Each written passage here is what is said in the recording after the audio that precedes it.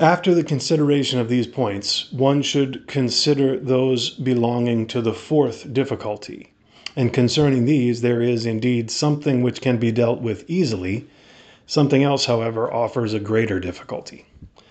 The fact that in this sacrament the same actions appear which previously appeared in the substance of the bread and wine, they change the senses in the same way, let us say. They even in the same way alter the surrounding air or anything else by odor or color, now seems fitting enough from what has been set down. For we said that in this sacrament the accidents of the bread and wine persist. And among these are the sensible qualities, which are the principles of actions of this sort. Again, concerning some passions, those, for instance, which take place in alterations of accidents of this kind, the difficulty which occurs is not so great if the premises be granted, for since it was premised that the other accidents are based on the measurements as on a subject, the alteration of the other accidents can be considered in the same way with respect to this subject as they would be if the substance were there. For example, if the wine had been warmed and became cold, or if it should change its flavor, or something of this kind. But a very great difficulty appears regarding the generation and corruption, which seems to take place in this sacrament.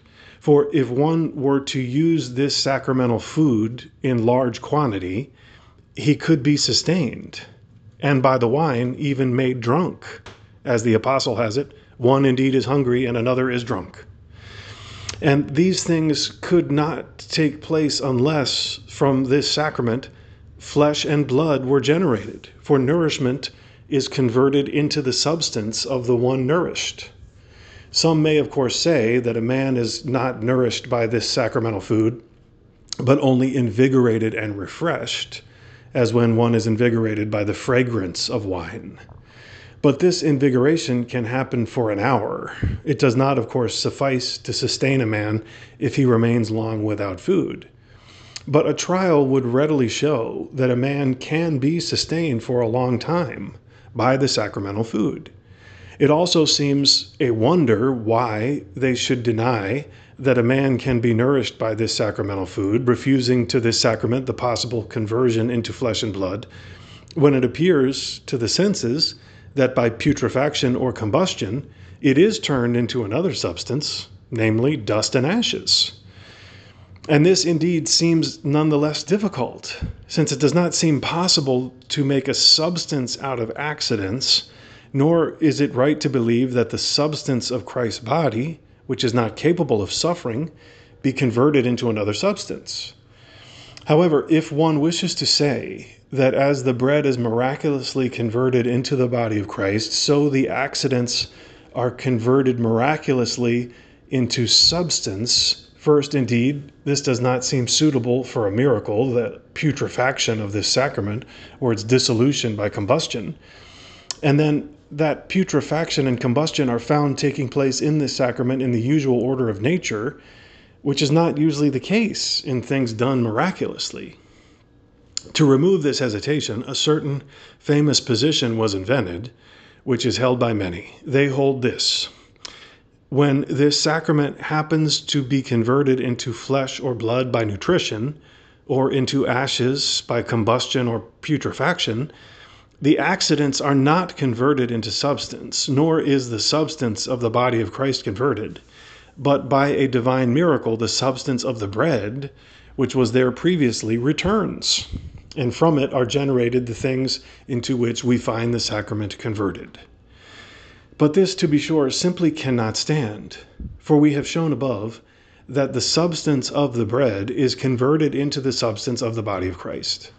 But that which is converted into another cannot return unless, conversely, that other be reconverted into it. If, therefore, the substance of the bread returns, it follows that the substance of the body of Christ is reconverted into bread. And this is absurd.